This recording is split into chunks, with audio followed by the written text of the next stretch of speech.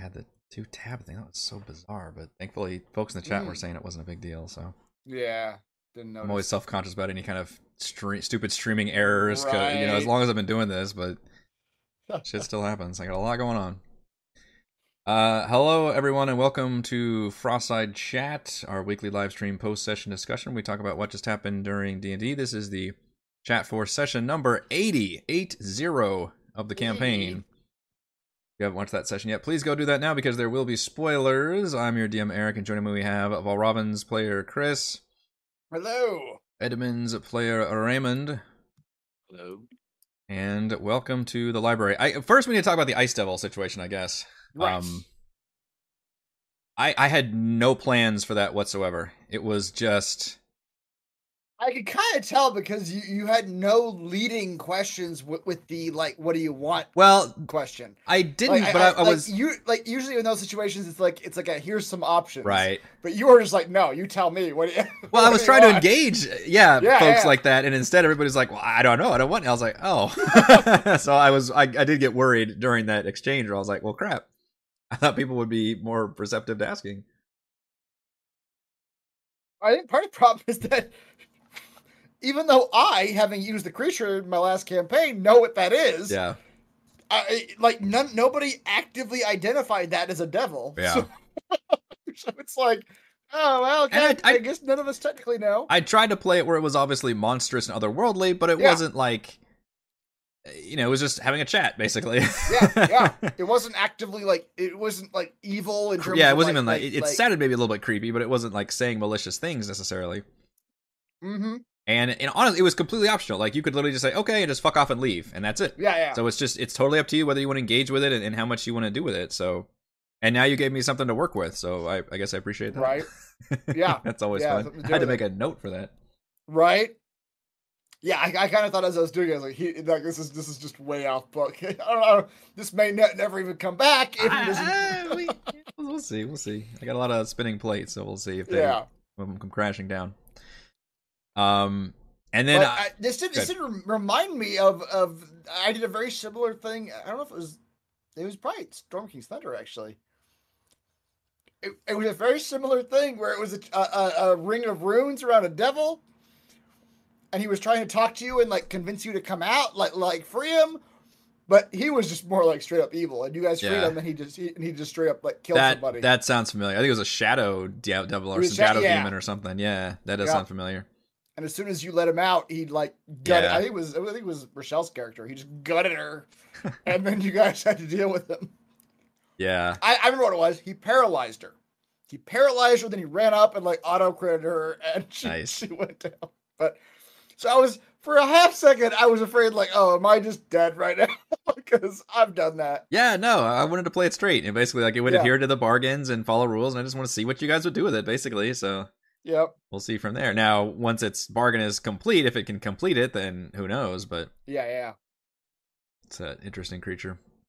Mm-hmm. So, totally just an optional, basically social thing that could have been a combat encounter, and might have been. I even had you roll initiative initially, but you were... Ray, you immediately talked it down, so I was like, cool, that's fine. It was never meant to be a forced combat encounter, so. Who would have won, anyway? If you had thrown down with it, I don't know. I will go ahead and say within the magic circle, weirdly, the circle rules are that it can't move, but it can still attack, but has disadvantage whenever it tries to cross the circle. Oh. But it has reach to where it could have hit you anywhere in that tower had you stayed in there and tried to fight it, so it would have just constantly had disadvantage. Weird. So, yeah, I guess we would have seen. I didn't want to find out. I don't know if you can tell me now, but if I had stuck my hand through, would I have lost it or what? No, it only affects that creature. Oh, yeah. So I could have literally try to pull him out. That wouldn't have worked because it would be be hitting. It's hard to describe. Yeah, it's it's weird because it can still hit outside of it and strike people, but it can't move outside of it. So I was really trying to wrap my head around how to work that whole situation. Yeah, that's what I was trying to figure out, but then it started getting too long, trying to put a chair in the path and see what happened. Yeah, I mean, I appreciate it was an interesting situation, but at some point I was like, all right, this is going for a long time without, and I think we got to work some other players into it, but yeah. I'm just gonna grab Valravn. Yeah, that's fine. I will say, as one small critique, is that like just by the nature of the 1 minute tower door thing, it made it so that like it was only Raymond doing things for about 4 or 5 minutes. Then it was only Heather doing things for about 4 or 5 minutes. Then it was only me doing things for about 40 minutes, which usually is fine, but it was just very like highlighted, like, oh, we're the only person in the room, so like. And that was, I think that was in place for the puzzle purposes. So I probably could have maybe turned that off for once the puzzle was complete, but it was supposed to be there so the person couldn't just to keep people. Oh, I see. To keep people from getting the puzzle that way. You're supposed to be separated, so it's supposed to take that long to go through everything. So I was trying to maintain that, but you're right, it did kind of make it wonky for the social scene, and I could have just montaged us through it. And then it ended up kind of working out funny anyway, because like Valravn found out that Edmund had like the room. That was pretty funny. I enjoyed that. That was pretty funny. Yeah, the devil's like, yeah, he's already got it. Like, son of a bitch. Yeah. Was there anything going on with that room that Frey went into? Or it's was it just straight up a restroom that if it's a permanent Magnificent Mansion spell, so it's literally meant to be like a safe room that you can utilize, basically. Maybe we should have long rested in there. I mean, we could have, it sounds like. It's just a safe place. Yeah. Yeah, just kind of a little safe room to find. So yeah, we finally got to complete. It's funny that the last 2 towers, we actually didn't quite get them done in one session. We had to like leave the final thing, and the Abjuration, it was the Tomb Tapper battle, and then this one, it was the Ice Devil social encounter. Mm-hmm. Right. And then I had a pretty good idea that you were going to go here next because it was the next thing on your map. And obviously I did the thing of annotating them, so I put it up as a possible location you can go to. Well, I like what you're doing too in the like, what do you call it? Overland map, I guess, I suppose, of the like ongoing threat that's sort of making it so that we can't just wander around aimlessly. Like we kind of, like the way you're describing it is like, you know, you kind of have to like get from building to building relatively quickly because there's like danger like patrolling the streets. Yeah, I mean, part of that is trying to scale it up for like a tier 3 thing. So I'm creating not only the big hulking thing moving around, but also the malfunctioning Mythallar.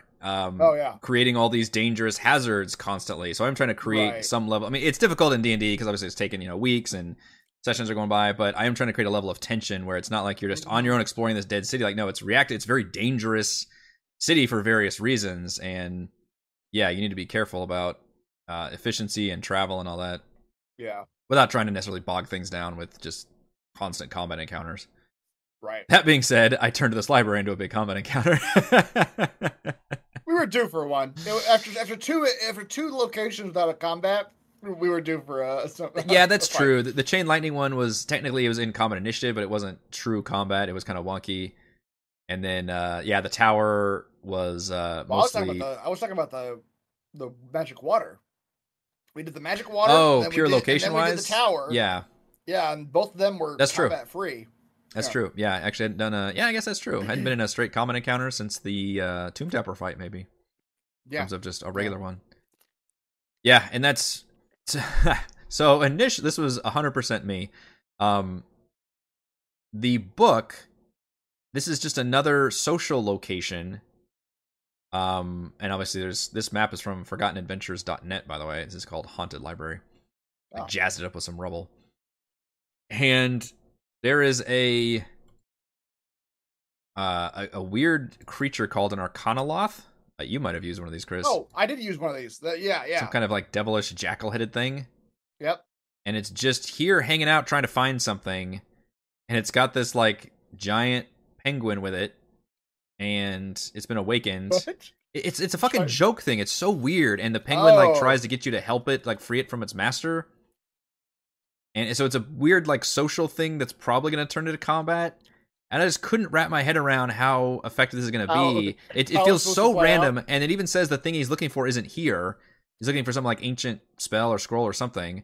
And he just randomly plane shifted here. And he's just randomly looking for this thing here. The whole thing just felt like it just doesn't do anything for the story or for this thing. It just felt too random to me.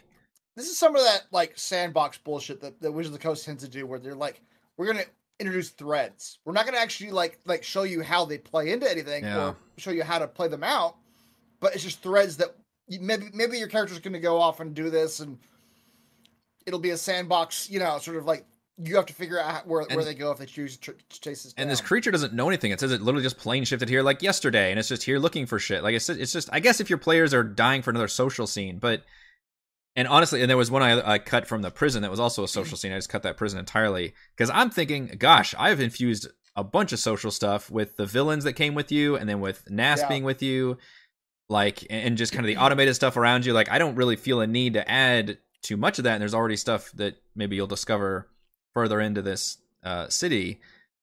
So I completely replaced that with a more standard kind of battle map. Not even really a dungeon. It wasn't really exploring anything to do. It was just a straight up giant battle map arena. Yeah. And I thought, this is a library. You got to explore the library in an ancient city. And these living spells exist, which is a cool idea in this campaign. What if they originated from this library because of a malfunctioning, like, book, basically? Yeah. And so then I started thinking, all right, my original thought was you just have to fight these spells. You make your way back there. You got to loot the room. You make your way to the back room. There's more spells. We fight again. And then you realize, oh, shit, this book is slowly spawning the spell. Like, one spell comes out of the book. And then during this week's crafting, one of them I decided, you know what? Fuck that. They're going to be spawning spells every round constantly. And it's up to you guys to figure out how to stop that. Yeah. And I try to give some hints if things kept going around, but actually it ended up working very well that I grabbed Edmund and purposefully sent him back there so he could see that. Yeah. As Raymond was saying, this is like the villain revealing his plans. So I very much was. Because I knew it'd be instantly, you guys were just fighting these things normal, and I was like, oh, this is going to get tedious real quick if I just keep spawning these things constantly. We would never figure it out. Well, my plan was always to be like, you feel magical energy coming from the back, and hopefully eventually you'd be like, all right, well, something's back there. Something's going back. Yeah. But it'd be too hard to learn back there past all the hands. Right. That was the idea, is like you have to, and fuck your horse for making it easy, but that was the idea, was like in a very video game style where it's like, oh, there's a monster generating thing in the back room. I have to decide between fighting these guys, but also efficiently somebody's got to make their way back there and actually take that thing out to stop the spawns. Yeah. But your horse can move 80 fucking feet through the air, so constantly gives me a headache through all these encounters. There's a headache during the Chain Lightning Stadium and a headache. He's just a pain in the ass. It's like... Yeah. But it turned out pretty good because I got enough spells out where it still felt pretty a well-balanced, tough fight. And this was, gosh, I didn't know. It's so hard to balance in Tier 3. I didn't know how many things to throw at you guys. Originally, that Blade of Disaster was going to be like near the end as kind of like the boss here, but I was like, nah, let's just have that be the first spawn that gets spawned in. And I had it scripted where it's like round 1, a blade gets spawned in, which you didn't see on the map initially. Round 2, I think, was a second hand. And then I think that's all. I think you guys actually did it by the end of round 2, so we didn't get anything else. Okay. But eventually I would have basically spawned one of everything through the rounds. And then it wasn't going to like destroy the current ones. That was still going to be a battle, but you did get to stop the respawning there. The hand is exactly from the campaign. I didn't alter it at all. And it was, the fun thing here is the living Bigby's hand was a boss fight for you guys way back when you were like level 5. And now it's like a regular creature you're fighting now that you're level 13. Okay. Yeah. Which I was like that from your Storm King's Thunder campaign, where it's like you had to, almost get your ass kicked by one giant and then eventually like fighting a couple giants. Yeah. The living demi-plane is from the book, but I modified it because it was a disaster of a stat block that didn't make any sense. Is the demi-plane the void? The void, yeah. Okay. Like initially the void, it just rolls up on you. What spell is that? Demi-plane, which is an 8th level spell. Oh, wow. Okay, I had no chance. Okay. Yeah. Well, you had a chance. You rolled a 20 first, and then the disadvantage is 16, so yeah. That's true. Yeah. But its original stat block was really weird. It only had like 30 hit points and like 10 AC, and like all its stats were really low about how it does it. But then it says if it sucks you in, then all the walls have AC of 17 and 50 hit points.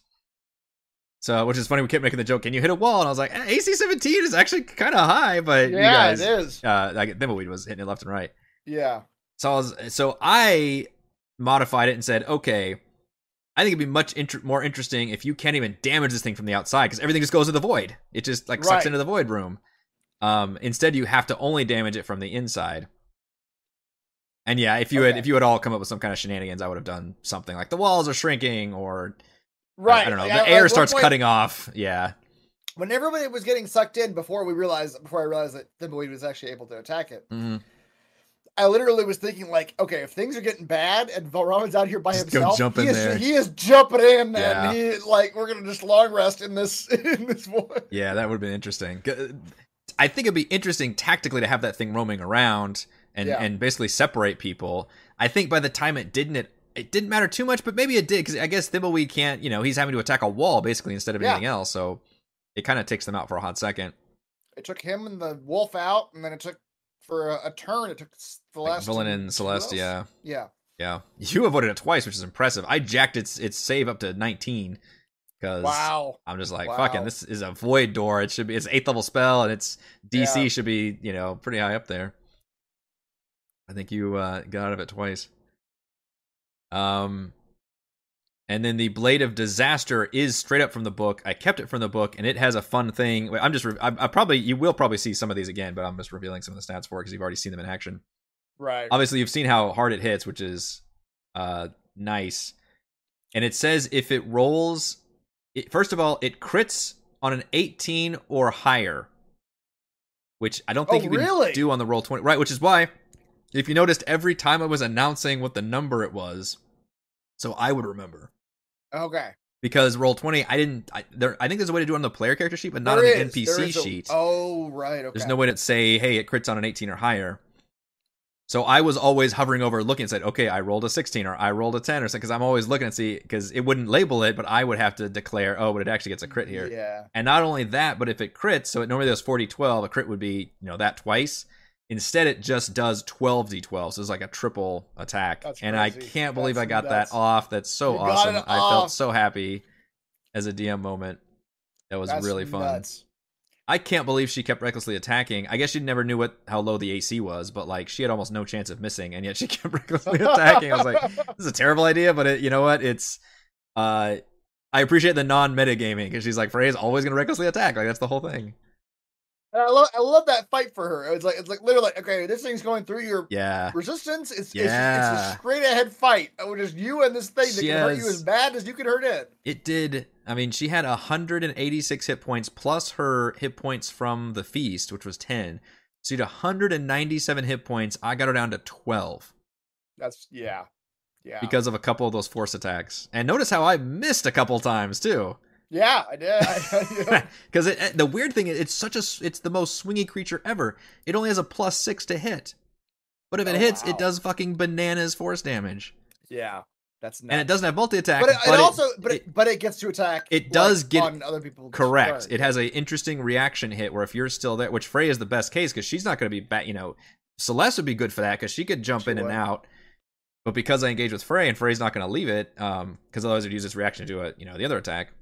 You're kind of stuck there getting hit by 2 attacks, yeah.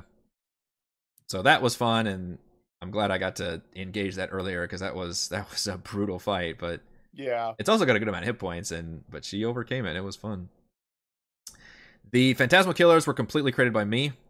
I wanted to add another different kind of creature, another kind of spell, and I mean, there's so many cool ideas that we could do. I was inspired by Bird Box to create a creature that just turns into something that would freak you the fuck out, basically. Yes. Yeah. If you look at it, it's it fucks you up. It just fucks you up, yeah, and you're never quite sure. It doesn't ever show you what they actually look like, which is always interesting. So I gave them the permanent blur spell, where it's you always have disadvantage attacking them, basically.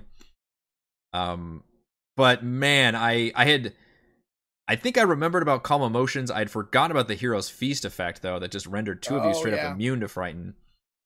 And then I did kind of DM rule that, if you're immune to Frighten, I should have added that on there where it's you're immune to this basically entire effect, because that is flavorfully what it is doing. It is literally... the damage is coming from the fear. Even though I think the spell doesn't say that. I think if we looked it up, it would probably just immune to that. You still take the damage. And I probably should have done that, because unfortunately it ended up it really neutered these things. Now, thankfully, by the time you used a lot of spells neutering them though. Yes. It was definitely a resource dump.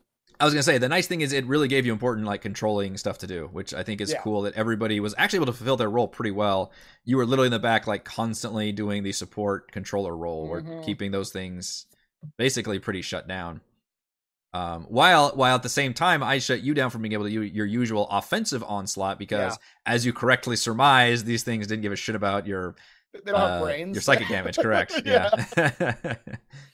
And then the big piece and you cast, I don't think ever was able to hit it, but I never hit the damn thing either, so it was just hilarious. Maybe it kept the other hand from attacking anybody for 2 turns. And honestly, summons alone are great for that. For the if any reason other than that, even if they do no damage, if they can absorb some blows, like they've done their work.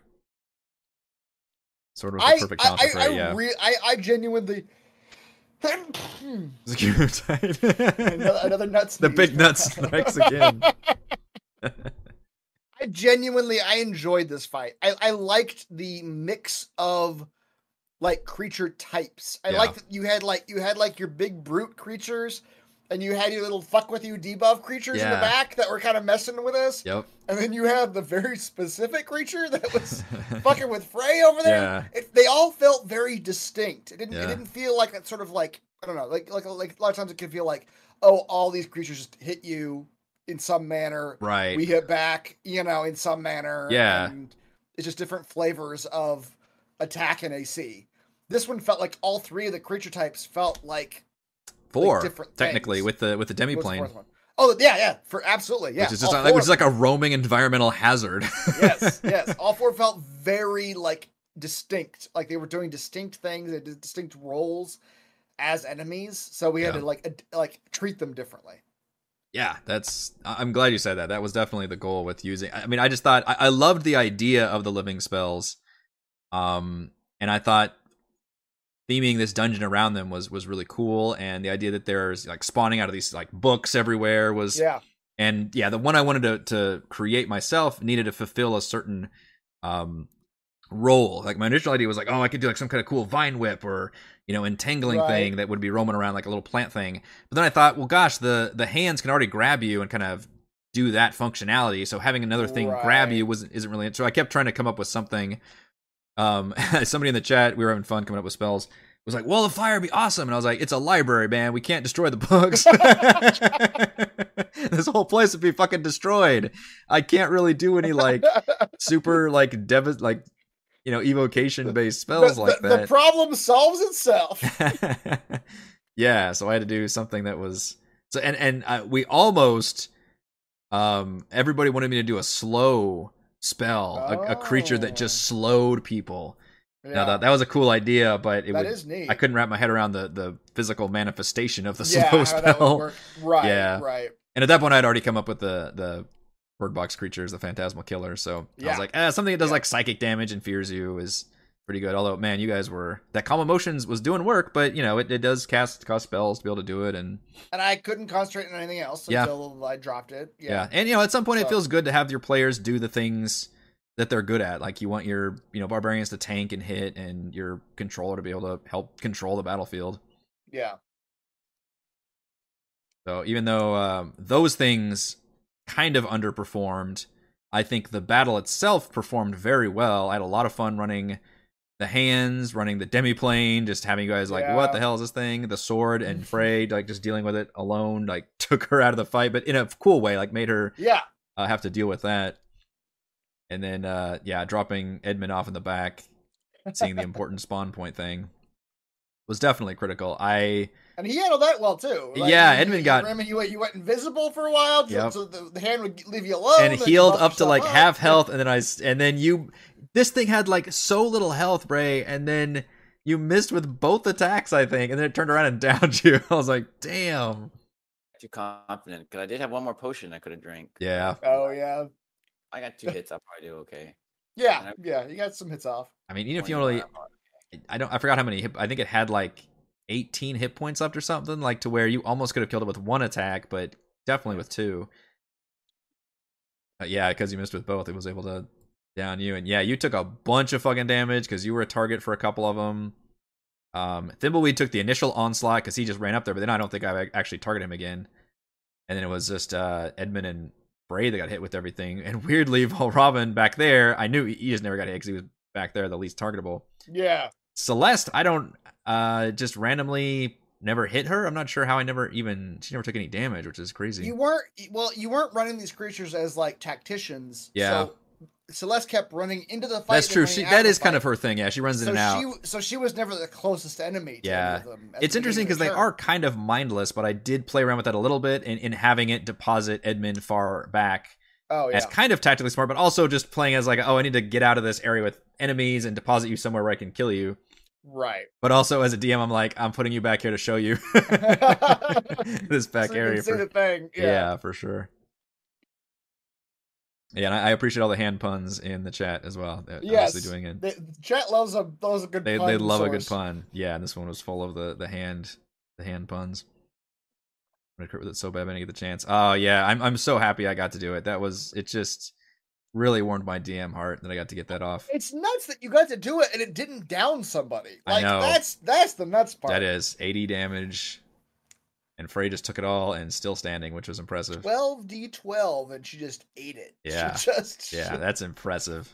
The only one that probably could. Well, Celeste could have taken it. She's got a bunch of health, full health. I mean, 80 damage, you would have survived. I would have survived. Yeah, I had 90. I got 94. Yeah, at full health. Yeah. Yep. But it's still, it's really painful. I know, and I mean, I had the possibility where if you guys got enough rounds, I would have spawned another one of those swords. That's nuts. Yeah. If we had just not dealt with it. And I had it in my notes, like, be pretty obvious, at least at the end of, like, round 2, if they haven't figured out yet, like, all right, you definitely feel, like, the burst of energy coming from the back of the room every time it spawns a spell. And hopefully you guys are realizing, like, hey, maybe we need to get back there to stop the spawns of spells. I do feel like, though, if Marbury hadn't handled it, I feel like Edmund would have handled it the next time he went, because you went invisible, so I feel like you were like in a perfect position. That's a good point. We assume you were in danger anymore. I thought the purple swirl might have hurt me. It was trying. If you know, when the horse tried to enter it, I did have it roll a strength save, and essentially it does hurt you either way. But if you fail the save, it actually hurts you and knocks you away. So you have to keep on trying to enter that area to do that. Yeah, as you were saying, like, I gotta get through, and it's like all this shit's like hitting you. Yeah, I know we talked about not burning down the library, but I was thinking about throwing the flame sphere towards the book.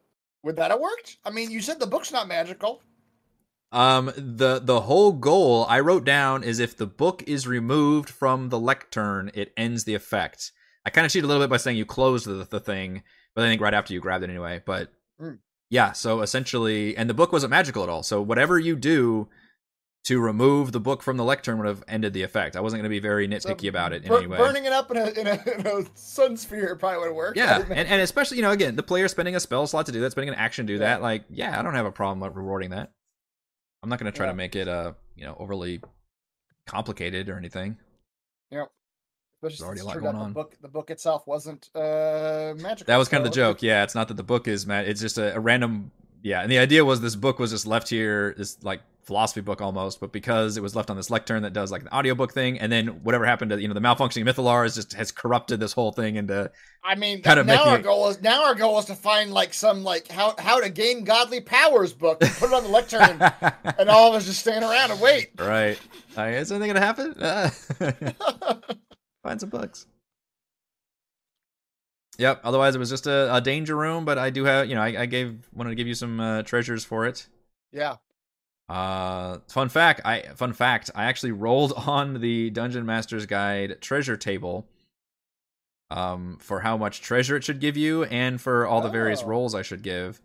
Okay. The only thing I replaced was the one magic. I gave you the time of opening. I straight up rolled that, and the 2 potions I straight up rolled that. This was from Magic Item Table C in the Dungeon Master's Guide. The other thing I rolled, I replaced with this book, which I will go ahead and tease, is from Strixhaven, and I upscaled it. Oh. I thought it's a library. There's got to be a magic book in here. Nice. Yep. All right. And the other thing you'll be able to do is roll an investigation check to try to find any scrolls that are still usable. Yeah. How many spell slots was burnt by Valravn for Calm Emotions? I mean, two for Calm Emotions. I did it twice. Yeah. Once when it was just Thimbleweed and Marbury in the area. And then Edmund and Celeste both got in there. Yeah. And Edmund got feared. So then I did it on the whole area again. Yeah. And so just what a second level spell slots? And then those are second. Yep. And then one, which I kind of wasted it, but it was kind of fun thematically though. Then a 4th level spell slot to I'm sorry, 5th. Bigby's hand. 5th level spell slot to summon a hand. To like you said, it took a lot of hits away. Like at least 2 rounds, that thing was attacking the hand instead of like Celeste or somebody else. Yep. So, yeah, you were on it. I was very pleased with the way it turned out. Obviously, the fight lasted longer than anticipated. With the very end of it was kind of funny, just because you guys couldn't hit these last 2 hands. Right. And we ended up going a lot later than I wanted to, but it's also, man, when you're in the middle of a fight like this and the adrenaline still felt like good, like, I'm like, gosh, I think we can just power through it. Yeah, I wish I was. The bad thing is we'd already known I couldn't like fudge any dice at that point because I can fudge hit points, but I couldn't like say, oh yeah, you hit it now. AC changed. The problem was you guys weren't fucking hitting it. Like I could just say the next hit kills it, but then you go like 6 turns without fucking hitting it. I'm like, well, shit. Yep. It's been a lot longer than I thought. What I didn't burn was any 1st level spell slots because you took everybody too far away for me to use silver bars. That's funny. My one crit that I've literally gotten off since you've gotten that spell, I feel like. Yeah. You're able to thwart me every time. That was the one crit. I'd even look up the freaking massive damage for. Or no, we remembered it because you guys do that on me, but. Right. Yeah. Yeah, pretty cool, and it was a good fight. Yeah, it was a really good fight. I was happy with it. I think as Chad is saying, we used a lot of resources in the fight, just in general. Yeah, that feels good. I mean, level 13, it's hard to challenge your players and still have it feel like a fun back and forth, I guess, without doing things that are like just shutting people down completely like the whole time. Right. Only like 2 crits from your side, though. I think I got the 1. I think so. Yeah. When was the last time we downed a player? Do you have a guess? Because it has been a while. It has been yeah. All I can think of is Celeste when she turned into a plant. That was the big one. That was the really big one. Oh, that was back in Sunlight. That's when she fucking died. That was her first die. I'm talking about just going unconscious. Chat, do you have a guess when the last time somebody went down to 0 hit points in our campaign? It must have been somebody who made the save because the way I usually remember it is based on the injuries. I don't remember anybody having an injury in a long time. Most everybody makes the save to where I'm almost like, gosh, do I need to actually... You know what I honestly should do is get rid of the save. If I'm being honest, we should just have, if you reach 0 hit points, you get a lingering injury. I should just be like up the difficulty completely and just be like, you know what, no more save. If you go down, because the big metagaming thing in D&D, and I know we've discussed this, is like you should never heal people unless they go down. Right. It's just a waste. Just heal them by a little bit and then they pop them back up because they're at full strength, or whatever. And the idea is this punishes you for going down to 0 hit points, but you guys keep making the save, and some folks like Frey have like a plus 10 or 12 to their con. Edmund's got a plus 7. Edmund's got a plus 7. Yeah. Like, you're rarely going to actually miss that save, and that save has never scaled as you guys level. Yeah. So now I'm considering in the next campaign, maybe it'll be like, hey, fuck it, there's no save. If anybody reaches 0 hit points, you're getting a lingering injury. I feel like that's valid. Yeah. I do. And it makes it a little bit more scary. It also takes away some of the, not unfair, but it takes away some of the punishment that goes towards the weaker classes. Yeah, they don't have the cons. The rules really do favor the martial classes because, like, okay, so that means that my bard's going to get a lingering injury every time. Right, yeah. Down should give exhaustion. But young will lead to death quickly. Exhaustion is something we don't play with very much. Exhaustion is very tricky. You really got to be careful with exhaustion. Yeah, I agree. It can be very... And I've actually used it a lot in this campaign, I think, more than we ever have seen in this campaign, but it's a tricky thing. I mean, a lingering injury is bad, too. Like, a lingering injury you can technically cure Well, maybe is a lingering injury worse because it technically goes beyond long rest, whereas exhaustion is always cured by a long rest. So it's an interesting thought. I just think one level of lingering one level of exhaustion, almost nobody cares about. Weirdly, like disadvantage on ability checks is a pain in the ass, but for combat, it almost never affects you. Although I think it is supposed to affect you on initiative because that is an ability check, but nobody ever remembers that. But then multiple levels are what really kills you. But then multiple levels are bad because you only cure one per long rest. Right.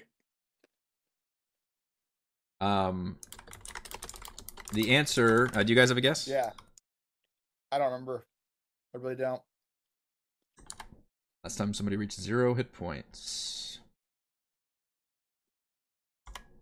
I keep track of all these because I've got the stats.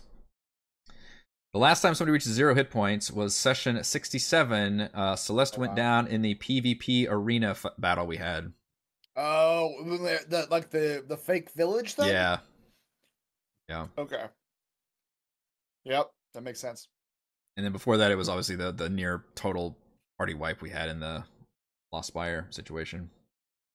The against the flesh mound thing. The flesh mound? Yeah. Yeah. That's what this meant. I got you. The thing with the appendages and the. I might have missed another. I'm trying to keep track. It's hard when everything's going on to keep track of all the stats, but right. I know Frey got a crit. I don't remember if anybody else got a critical hit on your side. There were some saves. There was a lot of nat 20 saves. Yeah. Thimbleweed got one. That's right. I missed that one. Oh, right. All right. Anything else about this session?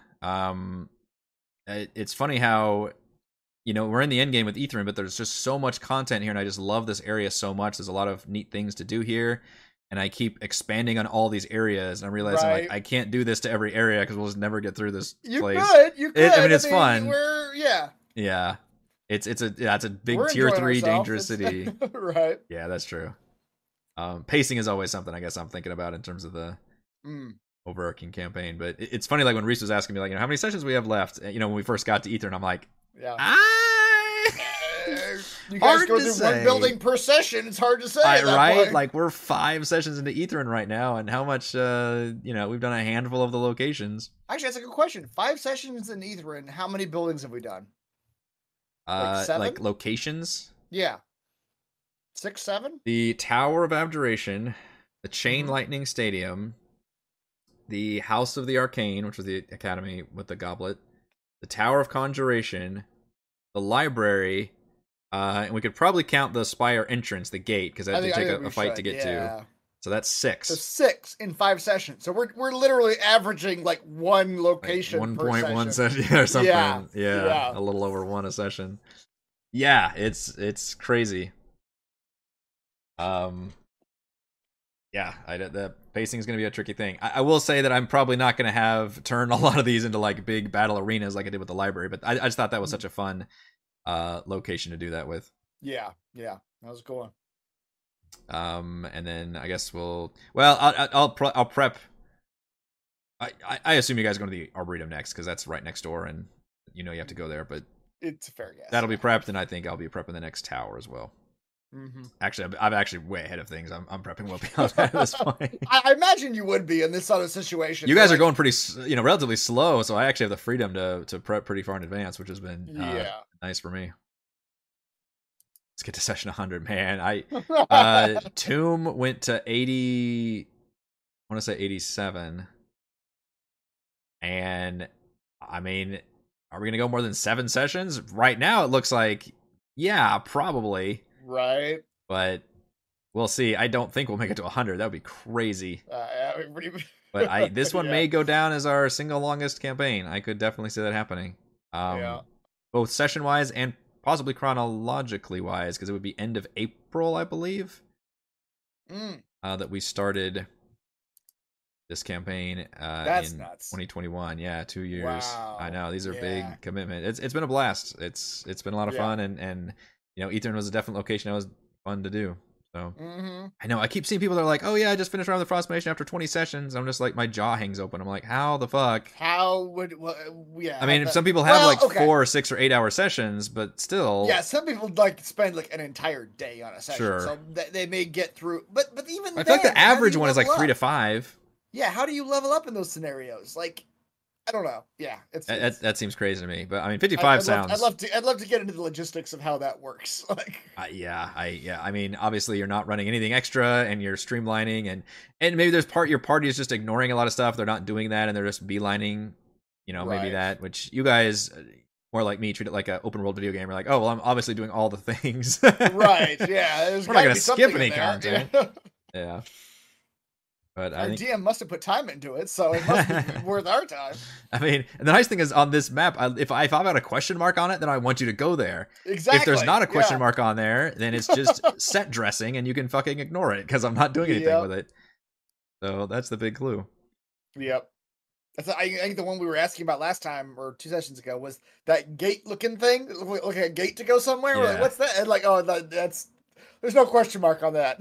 Don't worry about it. There's nothing you can do there. At least right now. They'll burn out on a given game after a year or so. I haven't felt burnt out yet. It's with Tomb. I will say the last 2 I've run, this one and Tomb, have both ended very strongly. I think that's helped. Tomb had a mega dungeon at the end, which was all kinds of fun to run. The Tomb of the Nine Gods was just amazing, I thought. And then this one, I really like Ithrin. I think it's a really fun, Lost City location. So I think it helps to, keep looking forward, and almost have like your favorite area as a DM, like be at the end. So you've got the energy to see it through. Now, ask me another 5 sessions if if you're like, all right, seriously, we need to get through this. Yeah. Then we'll see. But yeah, so far I'm still good, but we'll see. Gosh, this is a 45-minute Frostbite chat. It is so late. I think we're going to wrap this up. Thank you to Chris and Raymond for joining me. Thank you to all the fans for watching, and we will see you all next week. See you then. Bye.